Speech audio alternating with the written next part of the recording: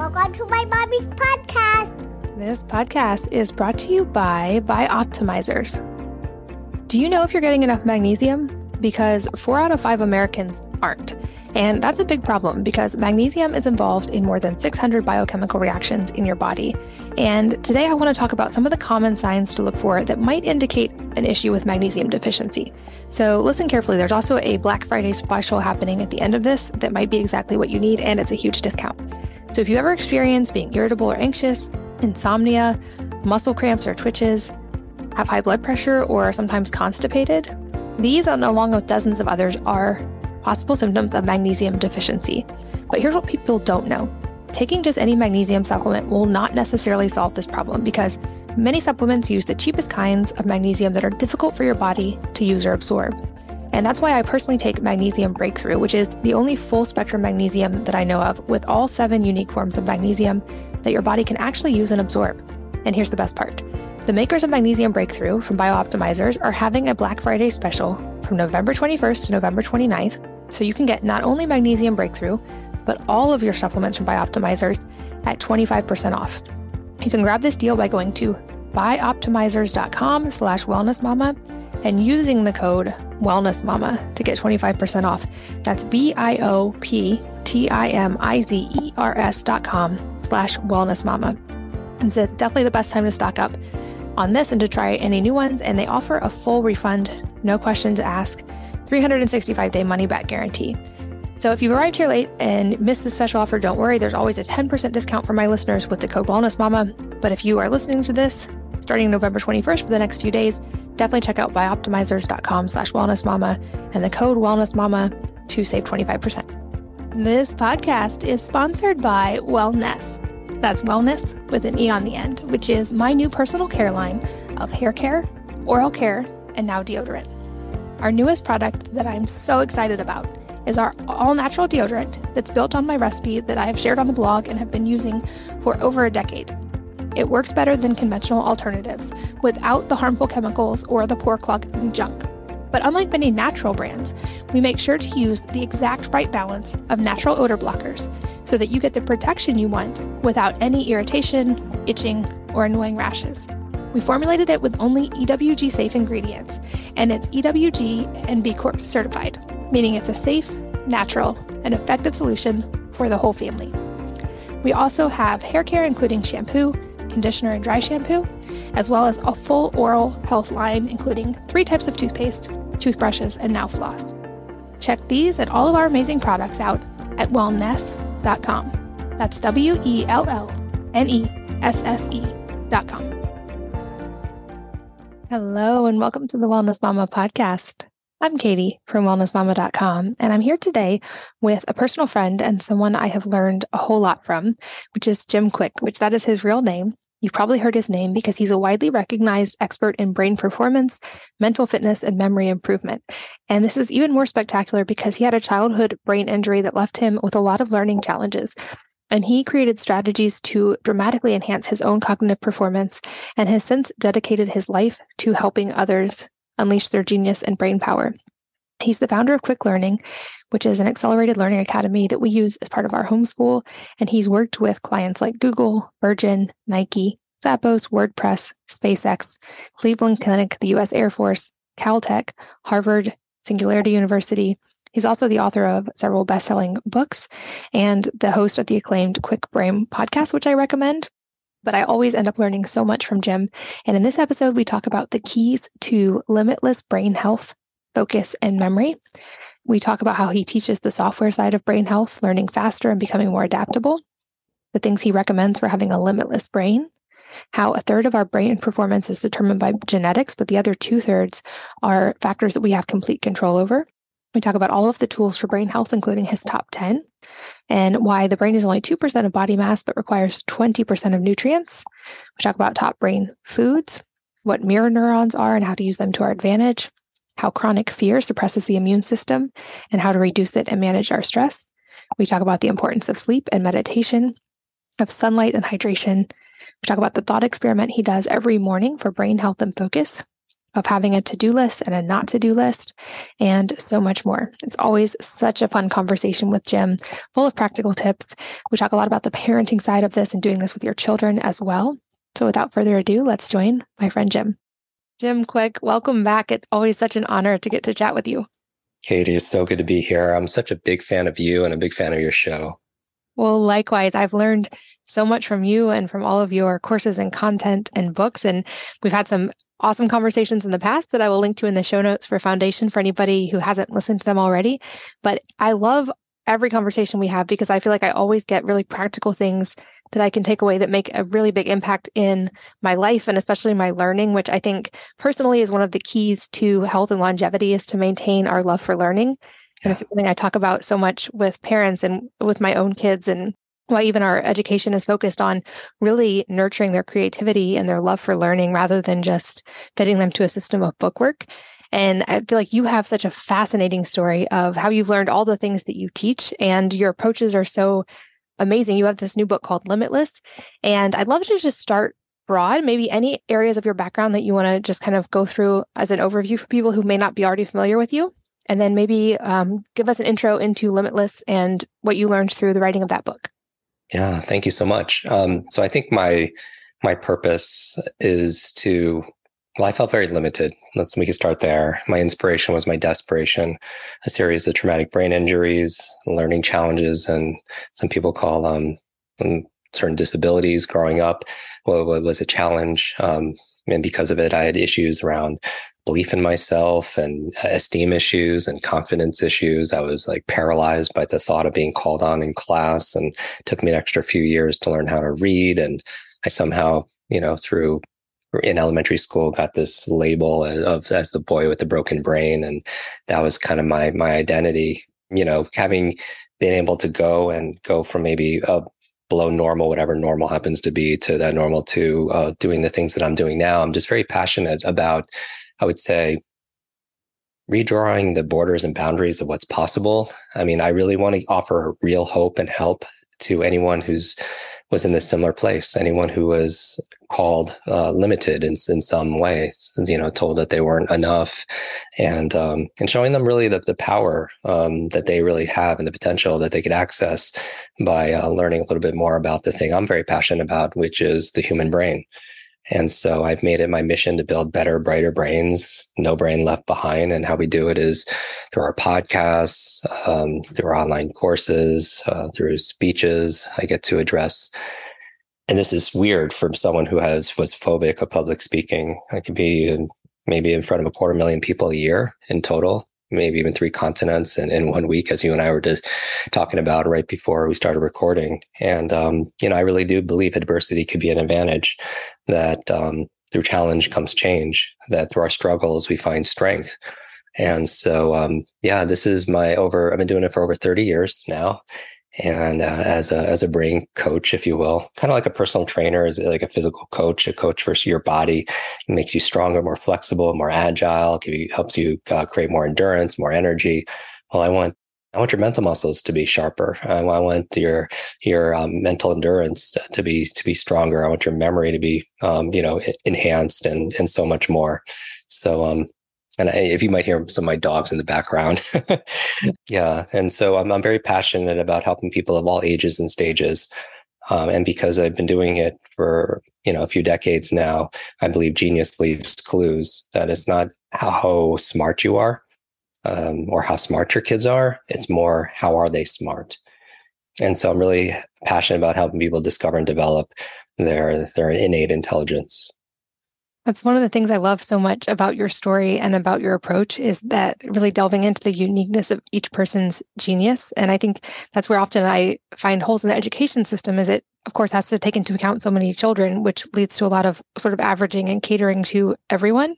And it's been really fun, even just with 6 kids, to see how unique and different they each are and how their genius lies in different areas, and to get to hopefully help them really cultivate that, and to keep, as I learned from you so much, that love of learning that's so important to them, and that curiosity. And I think your story is so incredible and gives so much hope, because knowing you now, it's hard to ever believe that you struggled with learning and memory and all these things, because I've seen you in front of crowds, first of all, looking effortless at public speaking, but second of all, being able to remember really complex series of numbers and all kinds of things, and then even remember them backwards instantly. And I certainly always leave inspired every time I hear you speak and every time I read your work. And we've used your courses for parents listening. I've used your courses with my kids as well, because I really do think, that love of learning and maintaining that as we get older is a superpower, which you talk about so much. And so I think especially in today's world where access to information is almost unlimited, it's no longer about memorizing facts or just being able to get through worksheets and checklists. It's about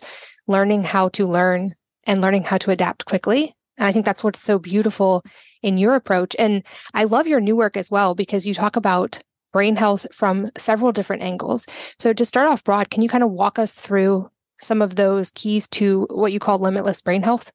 Yeah, absolutely. And you were mentioning, with your 6 kids, everyone learns differently. And I'm wearing a shirt. If people are watching this on video, it says neurodiversity, which is this idea that people experience and interact with their world in many different ways. And there's no one, quote unquote, right way of thinking or of learning or behaving. And these differences are not viewed as necessarily deficits.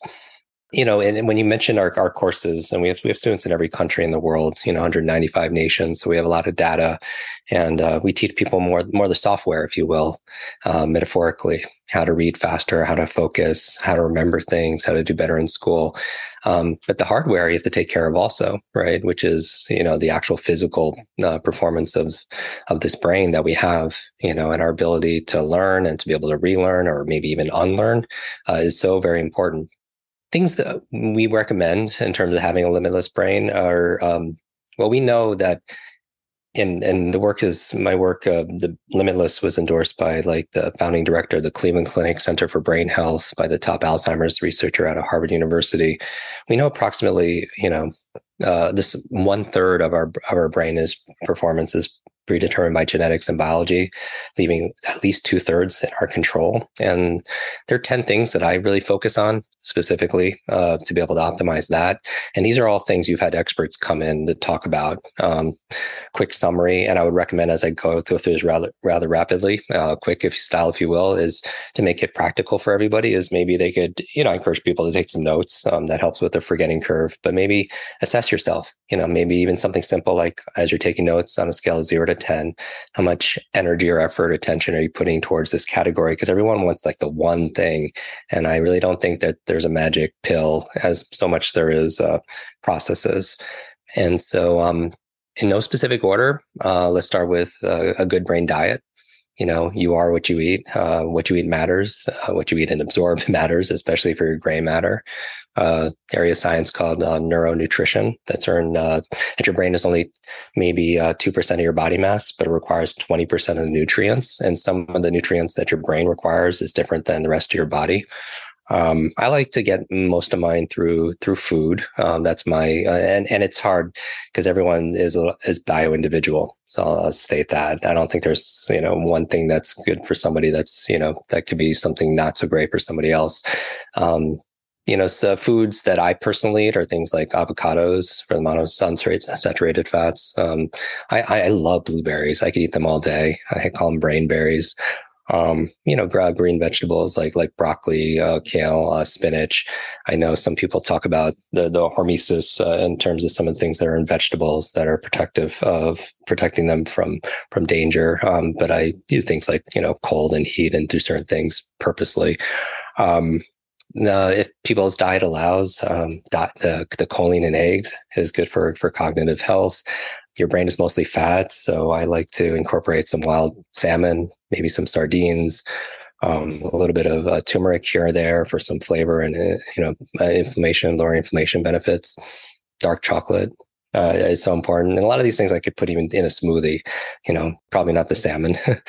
But it's just something that's nutritious and delicious. I mean, obviously, we know a lot of things to stay away from: highly processed foods, the seed oils, sugar. Oh my goodness! And so, a scale of 0 to 10, are a good brain diet. Number 2, killing ants. I got this phrase from Dr. Daniel Amen, a mutual friend of ours. Automatic negative thoughts, and I believe that our beliefs are things, that all behavior is belief driven. Often at events where I'm doing these demonstrations, people will grab me afterwards and say, Jim, I just have a horrible memory. I'm getting too old. I don't think my kid's smart enough. I just like, stop. If you fight for your limitations, you get to keep them. Right? Your brain is this incredible supercomputer and your self-talk is the program it will run. So if you tell yourself, I'm not good at remembering things, I'm not good at remembering names, you won't remember the name of the next person you meet because you program your supercomputer not to. So I believe all behavior is belief driven and that our mind is always eavesdropping on our self-talk. Not to say that you have one negative thought and it ruins your life any more than eating that one donut will. But I think the consistency and the habit of saying certain things could affect us in a very deep way. And so on a scale of 0 to 10, how positive and encouraging are our thoughts? Number 3, and I know you talk about this a lot and have guests talk about it, is just movement. They say sitting is the new smoking. I find that what's so important for me is as I work, I do some deep work, maybe 90 minutes in cycles, 90 minutes throughout sessions. And I tend to stay like time chunk things where I focus on one activity. I don't want to just keep on going back and forth or try to do this task switching where I'm turning on a certain cognitive web in my mind and then switching to another one. And then it takes a lot of energy. But during a brain break, I'll take time to hydrate. I'll take time to do some deep breathing. And then I'll take time to move. And I have to, I don't know what it is. I have to get in my steps each day. It's something that works for me. Every morning, I have to do like a good 30 minutes, usually around zone 2 cardio. And I just feel like it helps me sleep better. I feel like it helps me think clearer. The fresh, air and the sunlight is very supportive also. So I don't mean necessarily Pilates 3 times a week or CrossFit. I mean, just like how much are we moving throughout the day? As your body moves, your brain grooves. When you exercise, you build brain-derived neurotropic factors, which people say is like miracle grow or fertilizer for neuroplasticity. We know there are studies done when people are listening to your podcast or they'll maybe listen to an audiobook and they're doing something rhythmic, like they're on an elliptical or a cycle, or they're going for a walk, that they'll understand it better and retain it better also as well. So on a scale of 0 to 10 is movement. Number 4 is nutrients, brain nutrients. And again, I prefer to get it through my diet personally. It's maybe we need to supplement also as well, especially in the lifestyle that we have, which is really, it's often fast paced and ever changing. I would always go to the experts, and you've had many of them on your show, and I'd love to pick your brain on, certain nutrients that maybe you find is useful for stress management or focus, memory, or more mental energy. But I also recommend testing, right? Go to a functional medicine doctor and do a microbiome test, a nutrient profile, and see what we could be lacking. If you're lacking certain B vitamins or D, your omega-3s, that could definitely compromise your ability to be mentally there. So that's number 4. Number 5 is, and I'm going through rapid fire, is a positive peer group. You've heard this phrase in self-improvement: who you spend time with is who you become. That we are the average of the 5 people we spend most time with. That you're around 4 broke people, be careful because you're on your way to be number 5. And, we have these mirror neurons in our nervous system, which allows us to feel empathy. If you're watching something like sports, or you could kind of feel what the character's going through in the movie you're watching or the show you're watching, your mirror neurons are turned on just like kids, and we tend to imitate. I always say watch, WATCH. We tend to imitate people's W as their words, their language. We know the people around us. The A are the actions. We tend to behave like the people around us that we spend time with. The T are the thoughts. And we talked about how thoughts really are things. The C is our character. I heard this quote recently. I don't know who to attribute it to, but they said integrity is measured by the distance between someone's lips and their life. The distance between someone's lips and their life. And I think it's better well done than well said, for sure. But we tend to model our character around the people we spend time with. And then that's the C, and the H finally are habits. And we know that first you create your habits, and then your habits create you. You create your habits of meditation, of exercise, of journaling, or, eating the best, nutritious foods ever. And those habits create you back. So a positive peer group is so important. We all need people to encourage us, to challenge us, to cheerlead for us. And if you haven't found that person yet, or those people, I would recommend be that person for somebody else. especially to be that person for ourselves. I think part of self-care is not just necessarily going to the spa and doing those things, but maybe it's putting borders and boundaries around the things that you hold important in your life, your time, your energy, your emotions, your heart. And part of it, self-love, is falling in love with that person in the mirror that's been through so much, but is still standing, and I think sometimes we don't credit ourselves with how far we've come in the process. And so I think self-love is important. But going back to positive peer group, it's not just our neurological networks or our biological networks, it's also our social networks. Like whether or not somebody smokes has less to do with their biology and more to do with, does their friend smoke or their friend's friend smoke? So that's number 5. Number 6 is a clean environment. And this is something I'm putting extra focus on, of recent, but just, I think our external world is the reflection of our internal world often. And we know that when we make our bed or we clean off our desk or we file the folders on our laptop, we have clarity of thought also as well. And so I think it's important to Marie Kondo our mind that sometimes if you're in a messy environment, it takes energy and memory to be able to retain where everything is. And so, why use that excess energy and processing for that when you don't need to? So that's number 6. And then finally, 7, 8, 9, 10. 7 is a big one, again, that you covered on your podcast. And I mention your podcast a lot because I'm an avid listener and our team listens to it also as well. My business partner is always sending me episodes. Sleep, right? And especially when it comes to our brain health. And this is something I have intimate experience with for 5 straight years and as an adult, I slept 90 minutes a night in total, not even straight, but very interrupted. I ended up being diagnosed with severe sleep apnea, where I stopped breathing 250 times a night, and each time counted as like 10 seconds. So that's what an episode was. If I stopped breathing for at least 10 seconds, they would count it. And there's over 250 episodes a night on average. And so I would wake up suffocating, and I would use a CPAP and a dental device and, all these different things. And nothing really worked. I had this surgical procedure at UCLA with a head of throat over there. And they did something called the UPPP, which they took out my uvula, my soft palate, my tonsils, and my sleep jumped up to 4 hours, which is not a lot of sleep, but it's remarkably more than 90 minutes. But going back to sleep, I have since improved it with various recommendations from sleep experts and coaches, which I have many. But everybody, again, I think there's a gift in every challenge. Just like there was, my 2 biggest challenges growing up were learning and public speaking, and they became my strengths. I think there's a gift also in not sleeping.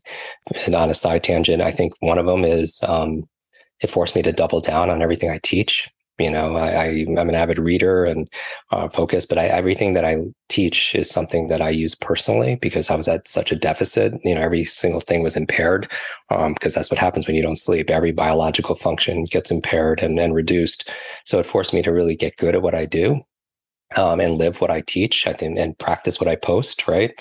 But the other thing is the other gift in there was I became extremely good at controlling my time and my commitments, because when you feel like you have a limited amount of energy because you're not sleeping or limited with a bandwidth of focus, attention, alertness, you don't overcommit.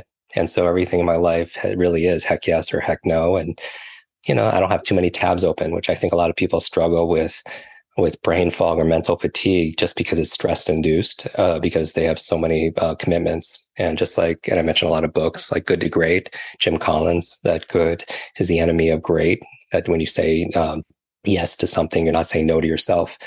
And so like right now, Katie, there's no one else I'd rather be talking to right now, nowhere else I'd rather be, because my commitments are very clear. Because I think a lot of energy is being used up where, we have this image of, who we're projecting out there. We have this image who we, fear we are. And we have this, our accurate self-image. And it takes so much energy to be able to manage all that. And so, it's nice when you have like the level of alignment or congruency, and that came out of a deficit of sleep. So, we've done multiple episodes on sleep optimization, as you have. We had dedicated a whole chapter in Limitless on that, because when you're not sleeping, you're not forming long-term memories. That's where you consolidate short to long-term memory, clear out the sewage system kicks in when you're sleeping in your brain to help with reduce that beta amyloid plaque. You also dream, which is an incredible resource. We talk a lot about remembering your dreams and some powerful ideas that have come in throughout history, art, science, literature, inventions that came out of dream states. And then finally, 8, 9, 10. 8 is as 0 to 10 again for sleep. Brain protection. Are your kids wearing a helmet? Are they playing extreme sports? Having your brain is it's very resilient, but it's also very fragile. And my parents immigrated to the U.S. My dad was 13. Our family lived in the back of a laundromat that my mom worked at. They had many jobs. And so I wasn't very well supervised, which is why I had so many accidents as a kid. My grandmother actually was my caregiver. And when I had my accident when I was 5 years old, she started showing early signs of dementia. And, she was my hero. And to see someone that you love, that you spend the most time with, you think the world of, and she calls you by your father's name, or she says something that she just said not 30 seconds ago, it put me on this path, another, kind of signpost, if you will, in terms of the path I chose to take. And so, we donated 100% of my book, Limitless, all the author proceeds to charity, hundreds of thousands of dollars to Alzheimer's research, specifically for women, because women are twice as likely to experience Alzheimer's than men. And yet most of the research is done on male brains, most of the treatments on male brains. And so I'm very passionate about that. And also building schools. We were very fortunate, the past couple of years, we built schools everywhere from Ghana to Guatemala, fully funded this building of the schools and textbooks and teachers and healthcare and clean water that keeps kids from going to school. But those are our two kind of our, things we're most excited about.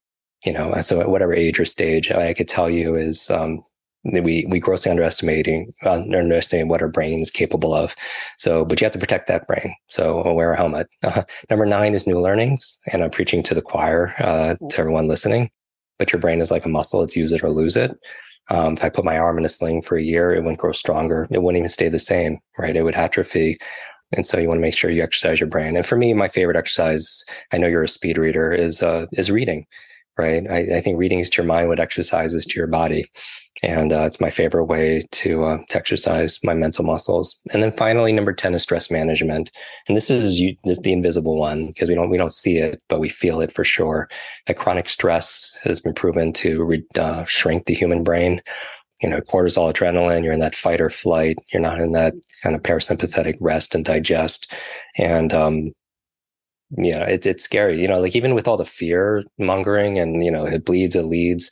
There's an algorithm in our mind, just like there is in social media, that if whatever you consume on social media, they give you more of. So if you're on Instagram and you just share, comment on all the cat videos, right, then they show you more cats and that becomes your reality, right? That becomes your news feed. Well, if we're just looking at what's dark and scary in the world all the time, then that's what we engage with, that our mind starts seeing more of that. And, our reticular activating system is really charged for looking for those things. And that creates fear, and chronic fear actually suppresses the human immune system, makes you more susceptible to colds, the viruses, the flu, whose whole area of science called psychoneuroimmunology. And so, how are we managing our stress? How are you coping with stress on a scale of 0 to 10? My favorite thing is meditation. I do it twice a day, and I have for years. And that allows me, even when I wasn't sleeping, to be able to keep keep up, and also get ahead. And I use a number of devices that, you mentioned also technology to be able to support that kind of parasympathetic, spending more time in that alpha and those theta brainwave states. So, I don't know. Those are 10 things that really I go to. I want to make sure that those are foundational for me. And there are ways of doing these things that are really inexpensive. You get the ways of forming your routines, even if you have kids, that you could do a lot of these things with your children also as well. Yeah, I think children are some of the best teachers of that. And I think each of these points you mentioned could easily be its own series of podcast episodes, because there's so much to learn on each of those. But to highlight a couple that I think really stand out, especially for the parents listening, I've always loved your focus on new learning. And I think that really is what keeps our brains and our our bodies and our minds young. And I think for that reason, having children is amazing because they are our teachers in remembering things like learning new things and play. And I know one thing we do in our family is at least every quarter, but usually every month, we have a new sort of family challenge that we take on that usually involves some aspect of learning. So this is involved in the past things like learning how to solve a Rubik's Cube or playing chess or different types of art or new movement patterns, those are the most challenging for me, not growing up as an athlete and trying to become one as an adult.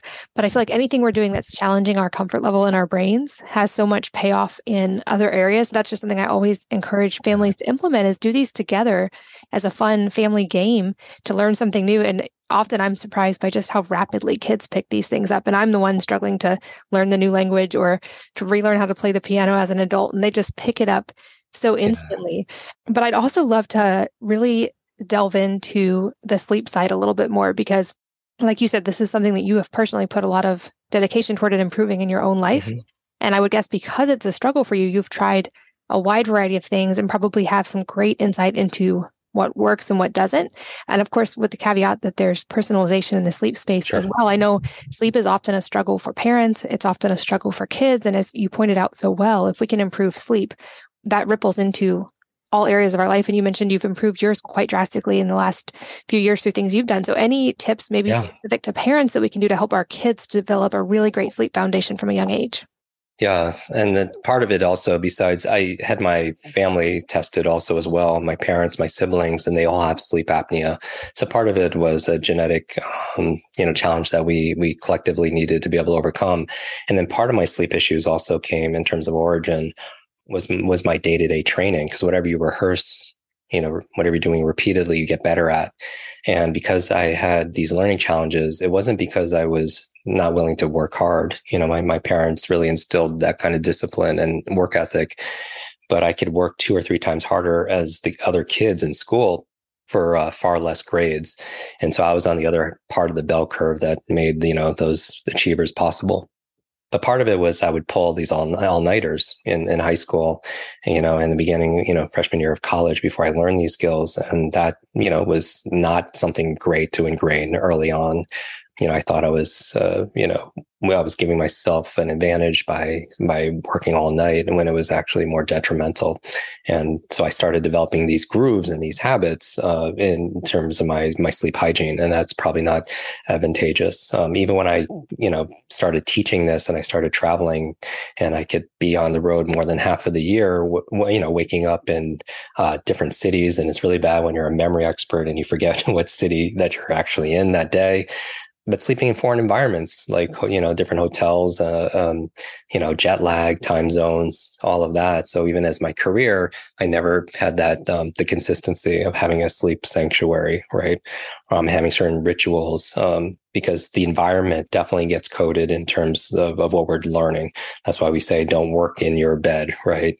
Because you start connecting those states, emotional states and moods to that activity. And you wonder why you can't turn your brain off, when you're lying in bed, because early, you've conditioned that environment for that activity. And so that being said, as background, the foreground in terms of what I do, some of the things that move the needle for me. Okay, so I get direct sunlight first thing in the morning. Like I talk about, and this is interesting, some of the stuff I don't talk about, but I did an episode recently about the elements, and it's interesting, elemental, and there's the word mental inside of elemental. And, the 4 elements were like what, thousands of years ago, they thought, everything was made up of these 4 elements, right? Earth and fire, water and air. And so, if we're talking about biohacking your brain, a lot of it could be done inexpensive, if not free. So I try to incorporate those 4 elements in my morning routine. So something simple like when I wake up, within 15 minutes, I want to go outside, right? And when I'm outside, I get the fresh air, I hydrate. So I get my water, because we could lose up to a pound of water while we sleep through respiration and perspiration. And we know that our brain is mostly water, and just a drop in hydration could compromise our reaction time and our thinking speed. So I'm drinking this water, and I'm literally barefoot in my yard.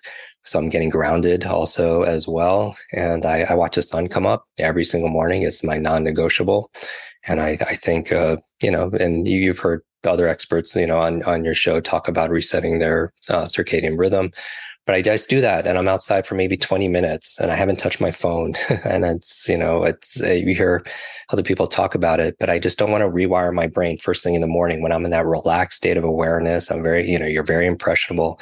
If the first thing you do is pick up your device, you're reprogramming and rewiring your mind for distraction. Every like, share, comment, ring, ping, ding, cat video is driving you to distraction. And then we're rewiring our brain also for being reactive.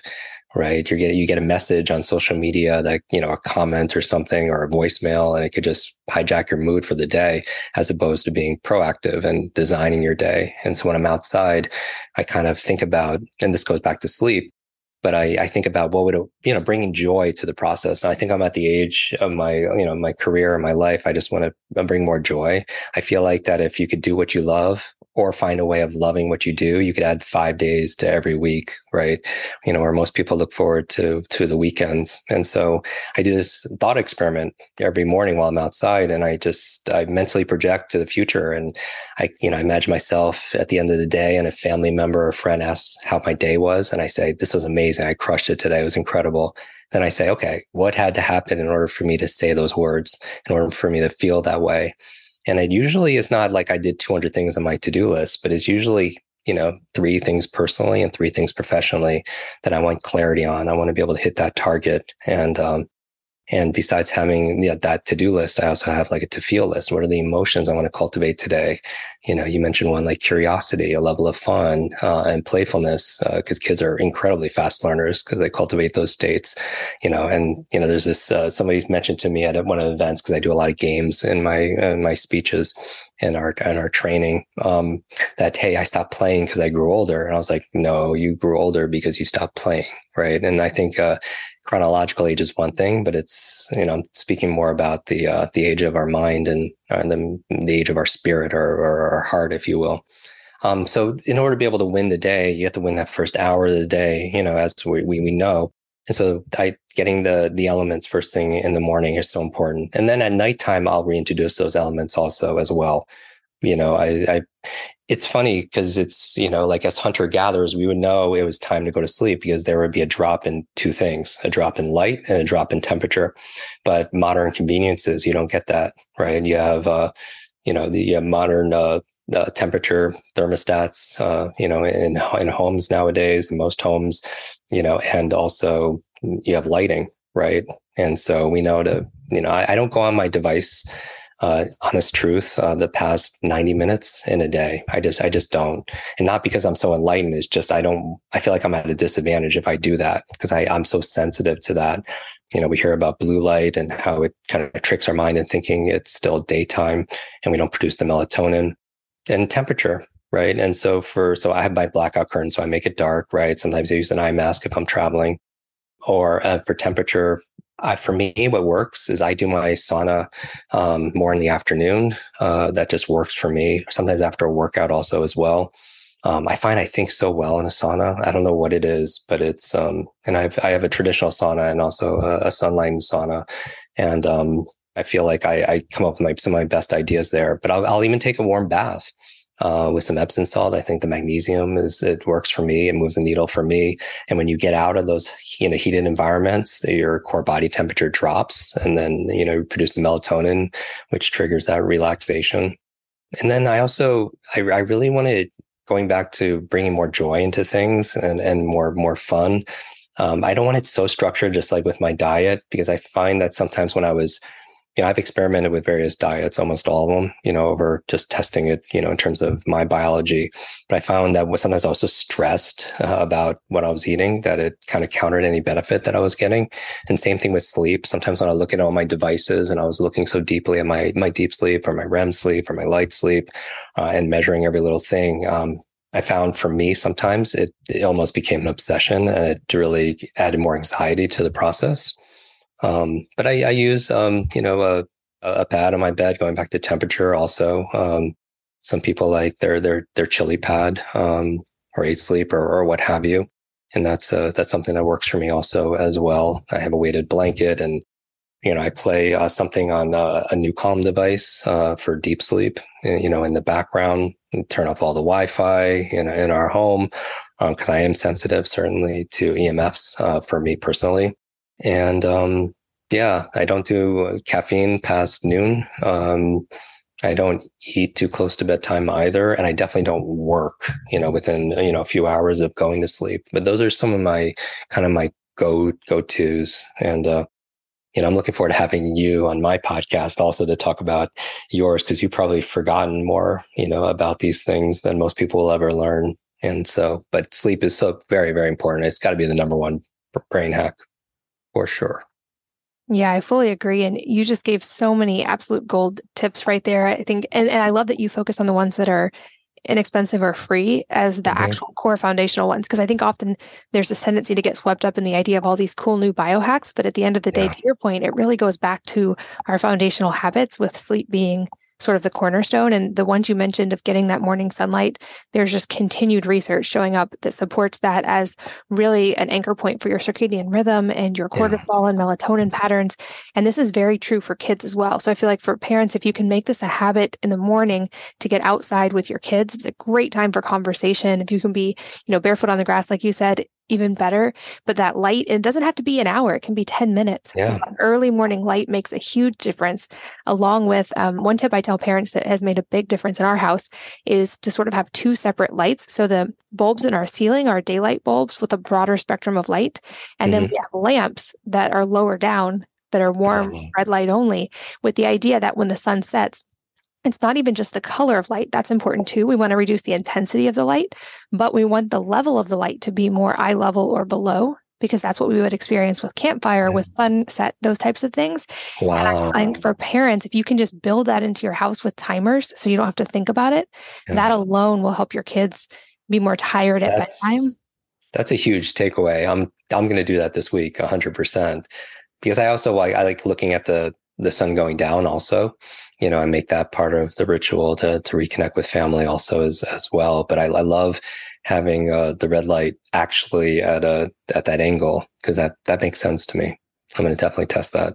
Awesome. Let me know how it goes. And also your tip about not eating too close to bedtime, very important for children as well. Obviously, you don't want them going to bed starving, but if you can put a couple hours between food and bedtime, it tends to help everyone sleep a lot better. And I want to also get a chance to delve into some of the more biohacky stuff as well. But I love that these are things anyone can implement in their home as is. And another one you mentioned earlier that I think is vitally important and often overlooked as well is that social connection aspect. Yeah. I recently had a Harvard researcher on who said in the longest study of human adult development ever, that was the key takeaway for them, was that our social connections and relationships are the most important factor for longevity, more so than smoking or not, more so than obesity, more so than what we eat. And I feel like many people are suffering in this area after the last few years. And so to your point, if you guys can be the initiator and be the one who starts this and establishes those social bonds and makes it a regular habit, I think not only is that one of the best things we can do for our own health, but modeling that for our kids can help them have that foundational aspect in their lives as well. I love that so much. Even that, having family meals, right? That was something that I was, very fortunate, even though my parents were gone, before I woke up, to go to work and everything. But they would always come back, for dinner, and having those family meals are some of my, some of my core memories without a doubt. I would also say it's not just what we eat, it's how we eat and who we're eating with, right? And why we're eating those things. Instead of watching, binge watching something while you eat, you actually being conscious and mindful of that process. Like mindfulness doesn't have to be just limited to our meditation time, our white space time, but it could also be being mindful when we're brushing our teeth, or mindful when we're chewing. Most people don't, chewing is like a lost art nowadays, but, and we know that our stomach doesn't have anything mechanical to break down foods, right? It's more chemical, but but obviously it'd be wonderful to be able to take more bites, if you will, and chew our food. And so it's more easily digestible. And I think that's really important, where we're talking about not just what, but how, who, where we're eating also as well, and when we're eating. And so, I don't want it to be hungry, or you don't want your kids to be hungry as a distraction, just like cold. Like I want to make it cold, but I don't want it to be so cold that it's distracting me from sleeping, right? It's keeping me from sleeping also as well.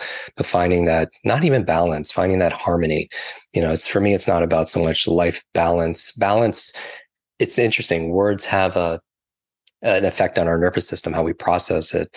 Balance, if you look it up in the dictionary, it says equal amounts of, and I don't, it feels like I'm on a balance beam, and that's very stressful for me, that at any moment you could kind of tip or fall off. And, I don't want to spend equal amount working as I do, equal amount of time working out. But I think my metaphor, and it's part of how we learn and we teach kids, is through metaphors and parables and stories, is like more like a symphony, like an orchestra, and not every instrument plays an equal amount of time, but they come in and they add their unique value, their unique ability, their superpower, and they create art, as well. So I think there's a science to learning, a science to living, but I think there's also equally important, there's an art and a creativity, imagination. Even when I'm reading, I used to read exclusively nonfiction. For 4 years, I read a book a day, and we've talked about speed reading and stuff like that in a previous episode together. But I stay away from fiction. But the past 10 years, I'm reading almost an equal amount of fiction. And fiction is what I read at night. I never want to get all heady in my mind and do critical thinking and read neuroscience or entrepreneur's content before I go to bed, because that kind of puts me in my prefrontal cortex. But I like reading more fiction. And it's funny because nonfiction, you're learning primarily through information. Fiction, you're learning through imagination, instead of information. And obviously it takes imagination to write good nonfiction. And I know you're a best-selling author, and you know that. And also fiction obviously has information in it as well. But fiction reading has been shown to improve EQ, right? Our emotional quotient, to enhance empathy, to help you see from different points of views, to understand storytelling, to be able to boost the things that are truly limitless, our creativity, our imagination, and so much more. So on my nightstand, I have a journal, because I feel like it's important for me to get things out of my mind. So I don't put energy towards it. I write down my dreams as part of it. I write down my gratitude, because those emotional states are important for me to get into that parasympathetic kind of rest and digest. I have a glass of water there, and that's more because I don't drink it at night, because I don't want to use the restroom and wake up doing that. But I'll drink it, in the morning. And I feel like you have to set your environment up, even with your kids, to be able, what's good for you, you want to make it easier. And the things that are not so good for you, you want to make it more difficult. So I don't have my phone in the bedroom, because I just want, and it's not, so it has nothing to do with willpower. But if I put it into my bathroom, I won't touch it, first thing in the morning. So I want to make it more difficult to do things that are probably not the best, for me. So I have my journal on my nightstand going back to sleep. I have a glass of water, and I have my Oura Ring charger, and then I have a fiction book, and sometimes it's a comic book. We've talked about this, how I love superheroes, and I used to escape when I was being bullied, in my imagination, and not feeling like I wasn't enough. It allowed me to realize that, we're all on this hero's journey. And even if you see the opening cover of Limitless, I break it down, the book, based on Joseph Campbell's hero's journey also as well. So I'm a big lover of that. So, and it brings me joy. It makes me feel like a kid again. And I think those are good states to cultivate when I want to be able to, have a safe place to be able to fall asleep.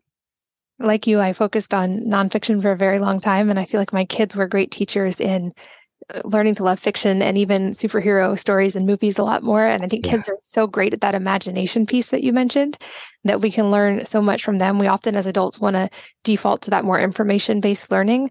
But I feel like if we can get more in that childlike curiosity and playfulness and imagination space, that's how, to me, retention really goes up, when you're able to be in that zone. And I want to circle back to a comment you made earlier. You talked about if we fight for our limitations, we get to keep them. And this has been one of my personal lessons in the last couple of years, is just how profoundly our inner thoughts and our inner talk really affects our physical health, our mental health, so many aspects of life. I think it's also a challenging one for a lot of people to even first become aware of, and then secondly, to start to cultivate better. So I'm curious if you have any tips for people in sort of curating and cultivating healthier inner talk and habits that way.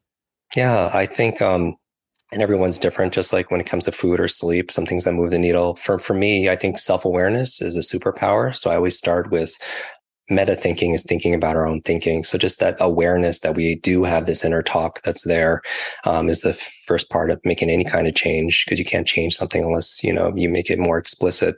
I'm a big person that advocates for writing things down, because I think it's the first step in creation, the creative process, where you take something that literally is invisible and you make it visible, and so it's something, you made it something outside of you. And if you could do that, what else can you build on that? Changing the words make a big difference for a lot of people, meaning sometimes people have this inner talk about, oh, I got to pick up the kids today. I got to work out. Oh, goodness, I got to meditate. And just changing like a word from got to get, one little letter, you change it from an O to an E. I get to pick up my kids today. I get to move and work out today. I get to study, or I get to prepare for this meeting, or whatever. I get to meditate. It just changes. I think the problem is rarely the problem. I think the problem is usually our attitude about the problem. And I think, again, if I think about a dominant question, like, how can I bring more joy to this? How can I be more, what do I have to be grateful for in this moment? And not that it's, a magic pill, but it does redirect our focus. I mentioned earlier that reticular activating system, that RAS, that our brain is mostly a deletion device. It's actually, at any given time, there's 1 billion, 2 billion different stimuli that we could be focusing on.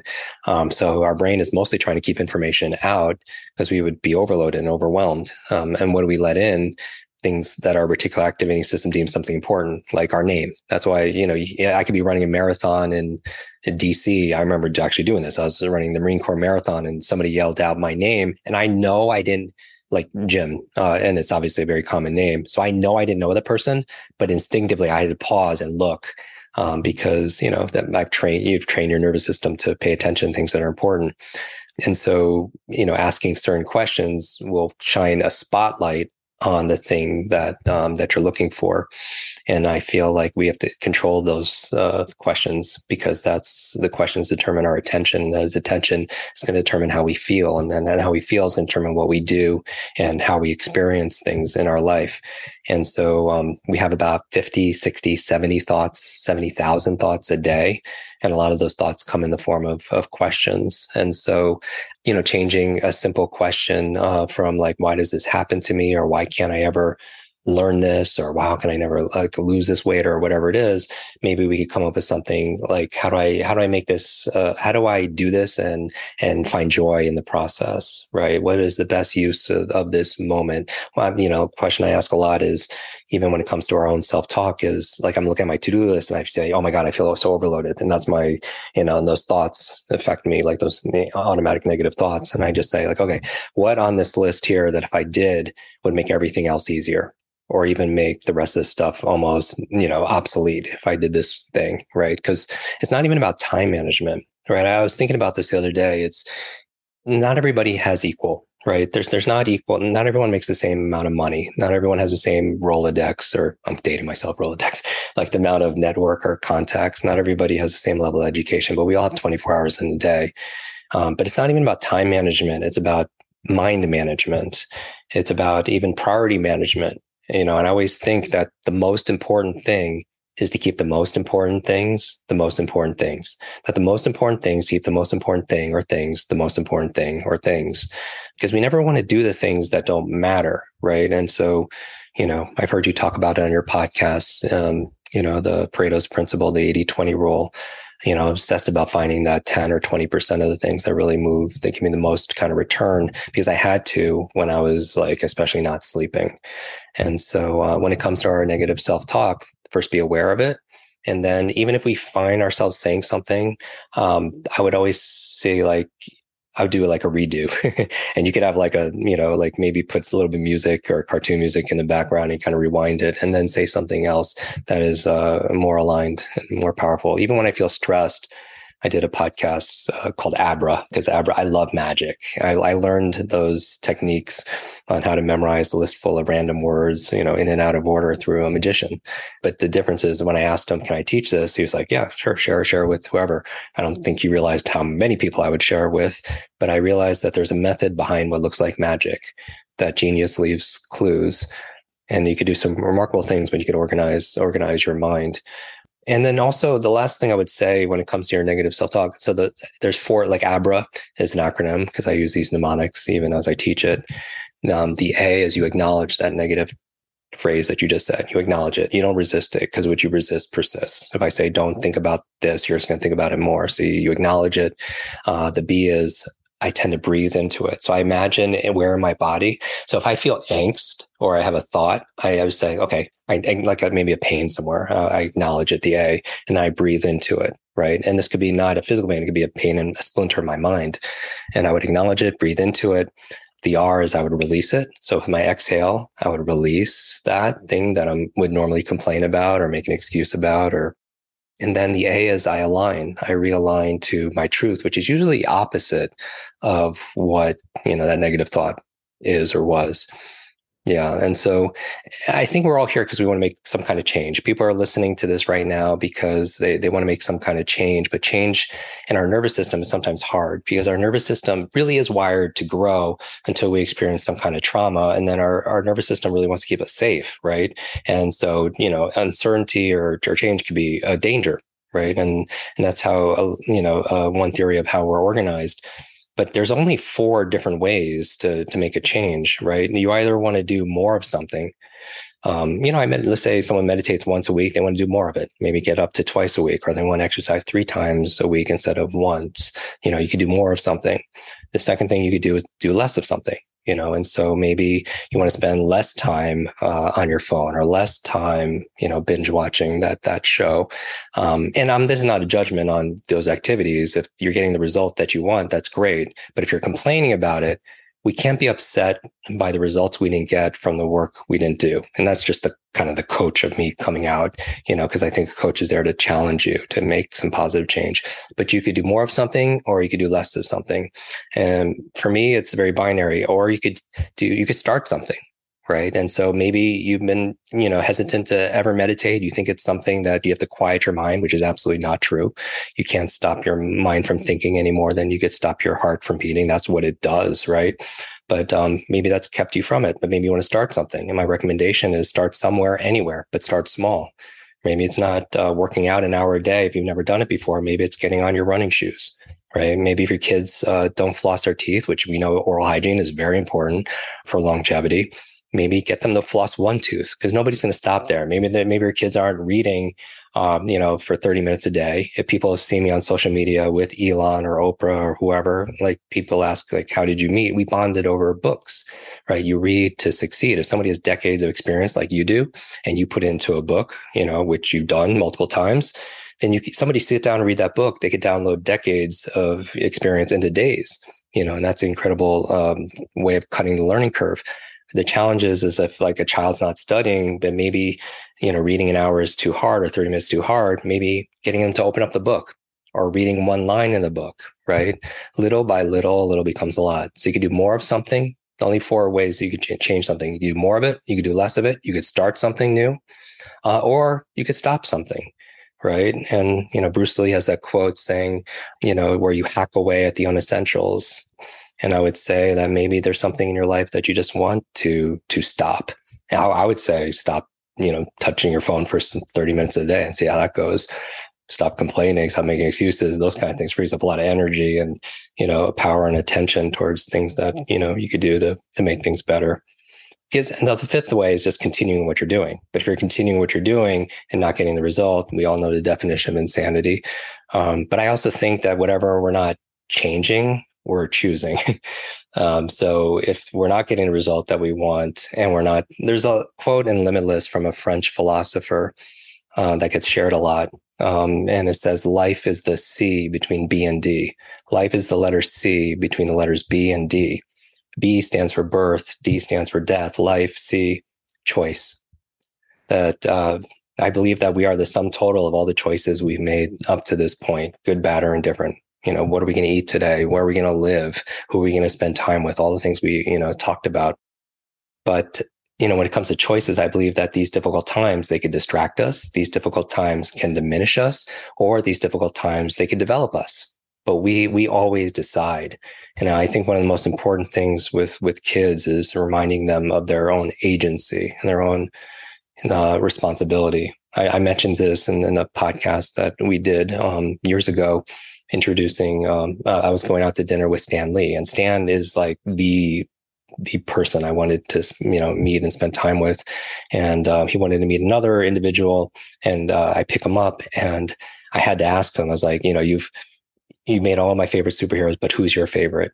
And he says, Jim, my favorite is Iron Man.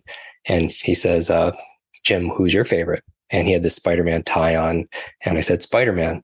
And without a pause, in his iconic voice, he goes, with great power comes great responsibility, right? And we all know that. But I don't know if it's because of the injuries I had to my brain early on, but I tend, even when I read or hear something, I tend to reverse things pretty often. And I heard something different. I was like, you're right. With great power comes great responsibility. And Stan, the opposite is also true. With great responsibility comes great power. When we take responsibility for something, we have great power to make it better.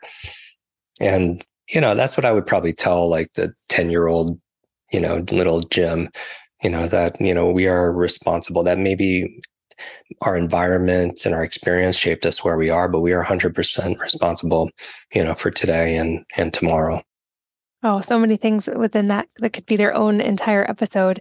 But I love the focus of reading. I think of Naval's quote that read what you love until you learn to love to read. And I think of your story and comic books being such great teachers for you. And I think often parents want their kids to read school books or specific books that they think are going to help teach them specific lessons. But I think to circle back, that imagination, whatever story they love, can be such a teaching tool. And that's a lesson for adults as well. I love the reversal of that Spider-Man quote. It's something I say to my children often, also in parenting them, is that if you want great freedom, great power, that comes with great responsibility. And to the degree that you show me you're responsible, I have no desire to restrict your freedom and your power. This podcast is brought to you by Optimizers. Do you know if you're getting enough magnesium? Because 4 out of 5 Americans aren't. And that's a big problem because magnesium is involved in more than 600 biochemical reactions in your body. And today I want to talk about some of the common signs to look for that might indicate an issue with magnesium deficiency. So listen carefully. There's also a Black Friday special happening at the end of this that might be exactly what you need, and it's a huge discount. So if you ever experience being irritable or anxious, insomnia, muscle cramps or twitches, have high blood pressure, or are sometimes constipated, these, along with dozens of others, are possible symptoms of magnesium deficiency. But here's what people don't know. Taking just any magnesium supplement will not necessarily solve this problem because many supplements use the cheapest kinds of magnesium that are difficult for your body to use or absorb. And that's why I personally take Magnesium Breakthrough, which is the only full spectrum magnesium that I know of with all 7 unique forms of magnesium that your body can actually use and absorb. And here's the best part. The makers of Magnesium Breakthrough from Optimizers are having a Black Friday special from November 21st to November 29th. So you can get not only Magnesium Breakthrough, but all of your supplements from Optimizers at 25% off. You can grab this deal by going to buyoptimizers.com/wellnessmama and using the code wellnessmama to get 25% off. That's BIOPTIMIZERS.com/wellnessmama. It's definitely the best time to stock up on this and to try any new ones. And they offer a full refund, no questions asked, 365-day money-back guarantee. So if you've arrived here late and missed the special offer, don't worry. There's always a 10% discount for my listeners with the code WellnessMama. But if you are listening to this starting November 21st for the next few days, definitely check out buyoptimizers.com/wellnessmama and the code WellnessMama to save 25%. This podcast is sponsored by Wellness. That's wellness with an E on the end, which is my new personal care line of hair care, oral care, and now deodorant. Our newest product that I'm so excited about is our all-natural deodorant that's built on my recipe that I have shared on the blog and have been using for over a decade. It works better than conventional alternatives without the harmful chemicals or the pore-clogging junk. But unlike many natural brands, we make sure to use the exact right balance of natural odor blockers so that you get the protection you want without any irritation, itching, or annoying rashes. We formulated it with only EWG safe ingredients, and it's EWG and B Corp certified, meaning it's a safe, natural, and effective solution for the whole family.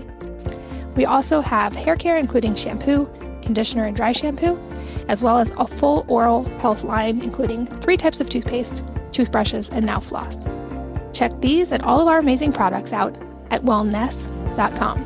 That's WELLNESSE.com.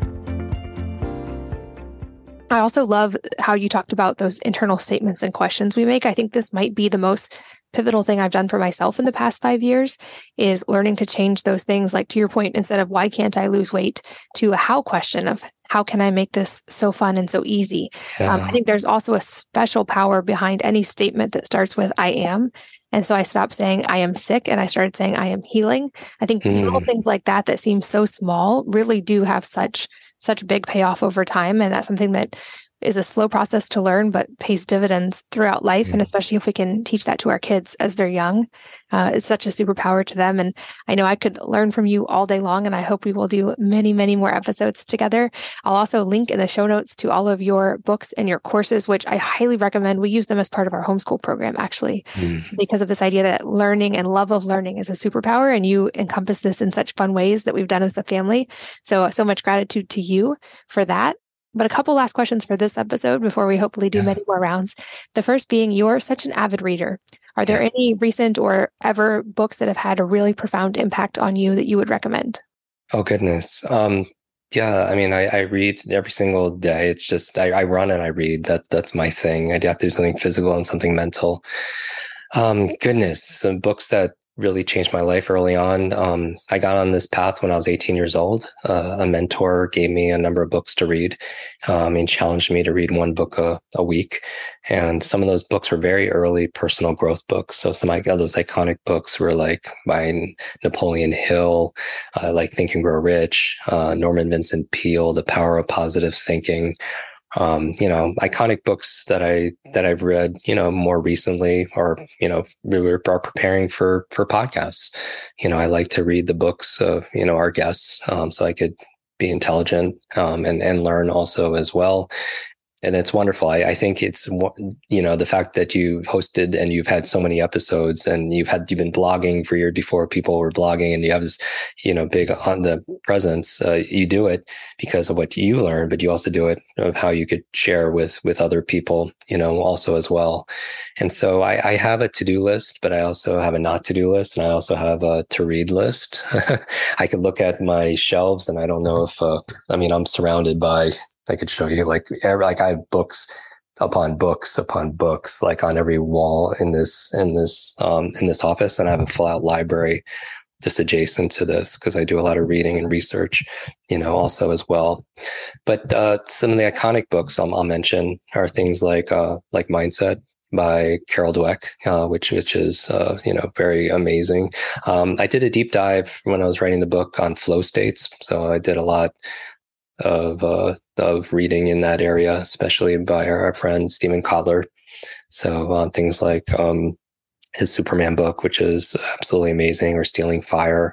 Those flow states is something that I want to be able to explore, also as much as well. So, but there's so many amazing works out there. I will link to those in the show notes as well. Of course, your books too. And I know you read so much and you have met so many people. So I'm really excited for the answer to this question, which is any parting advice for the listeners today that could be related to everything we've talked about, or it could be entirely unrelated? Wow. Okay. A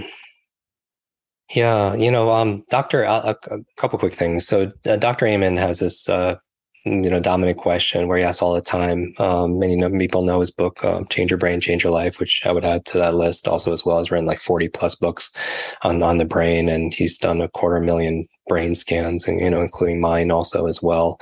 And I always wear a brain on my chest. If you're watching this on video or on social media, always pointing to my brain, because I think what you see, you take care of. You see your hair, you see your skin, you see your car, your clothes, you tend to take care of the things because it's your constant awareness, but we don't see the thing that takes care of us, which is our brain. So I'm always wearing it on my apparel, and, we make this merch, and we give it, all the profits to charity, for brain health, and awareness. But he has this question where he says, is this good for my brain or is this bad for my brain? And I'm like, wow, that's really simple. And it's often the simple fundamentals. The people are really amazing what they do. The professionals, the quote unquote masters or experts, they never get bored of the basics. And so for me, my parting words would be I want people to know their brain. I want people, because if you want to improve your self-esteem overnight, just study how magnificent, these 87 billion neurons really are, which each have like upwards of 10,000 synapses, which are, if you make those connections, more stars in the known universe. I mean, it's extraordinary. And no brain is, exactly alike. So I find that incredible, because that's what's limitless, right? It's limitless. It's not about being perfect. It's about advancing and progressing beyond what we believe is possible. But there's no limit to our creativity. There's no limit to our ability to come together in hard times. There's no limit to our ability to imagine a brighter and more aspiring future for ourselves. And so I would say, number one, know your brain, trust your brain, love your brain, and mostly use your brain.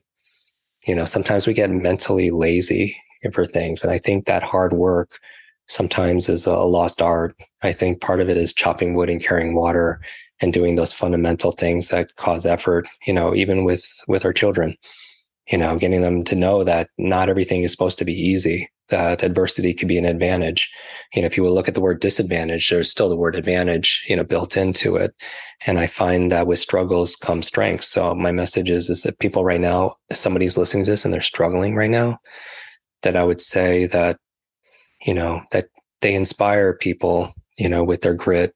You're inspiring somebody with your grace, that the life we live are the lessons we teach, when we're talking about congruency. And I'm just saying that there's a version of ourselves that's patiently waiting. And the goal is we show up every single day until we're introduced. Like I got this question in a recent media interview. They're like, let's say, Jim, like who's one or two people you want to make proud. And a lot of people say, well, it'd be my parents, it'd be my kids, it'd be my mentor. That's actually not what came to my mind. I mean, I hope that's the case, but I don't have control over that. But, for me, I want to make that 9-year-old boy that was labeled broken. I want to make him proud, and then fast forward, because I hope to live a good amount of time. I'm looking at that 90-year-old version of me and just saying, I want to make him proud also as well.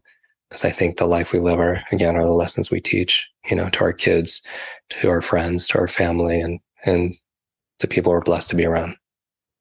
I love that. And I think a perfect place to wrap up for today. But like I said, I hope there are many more episodes to come. You're one of my favorite people to talk to. And I feel like your heart is as big or even bigger than your brain, which is a huge statement because you teach so many incredible things.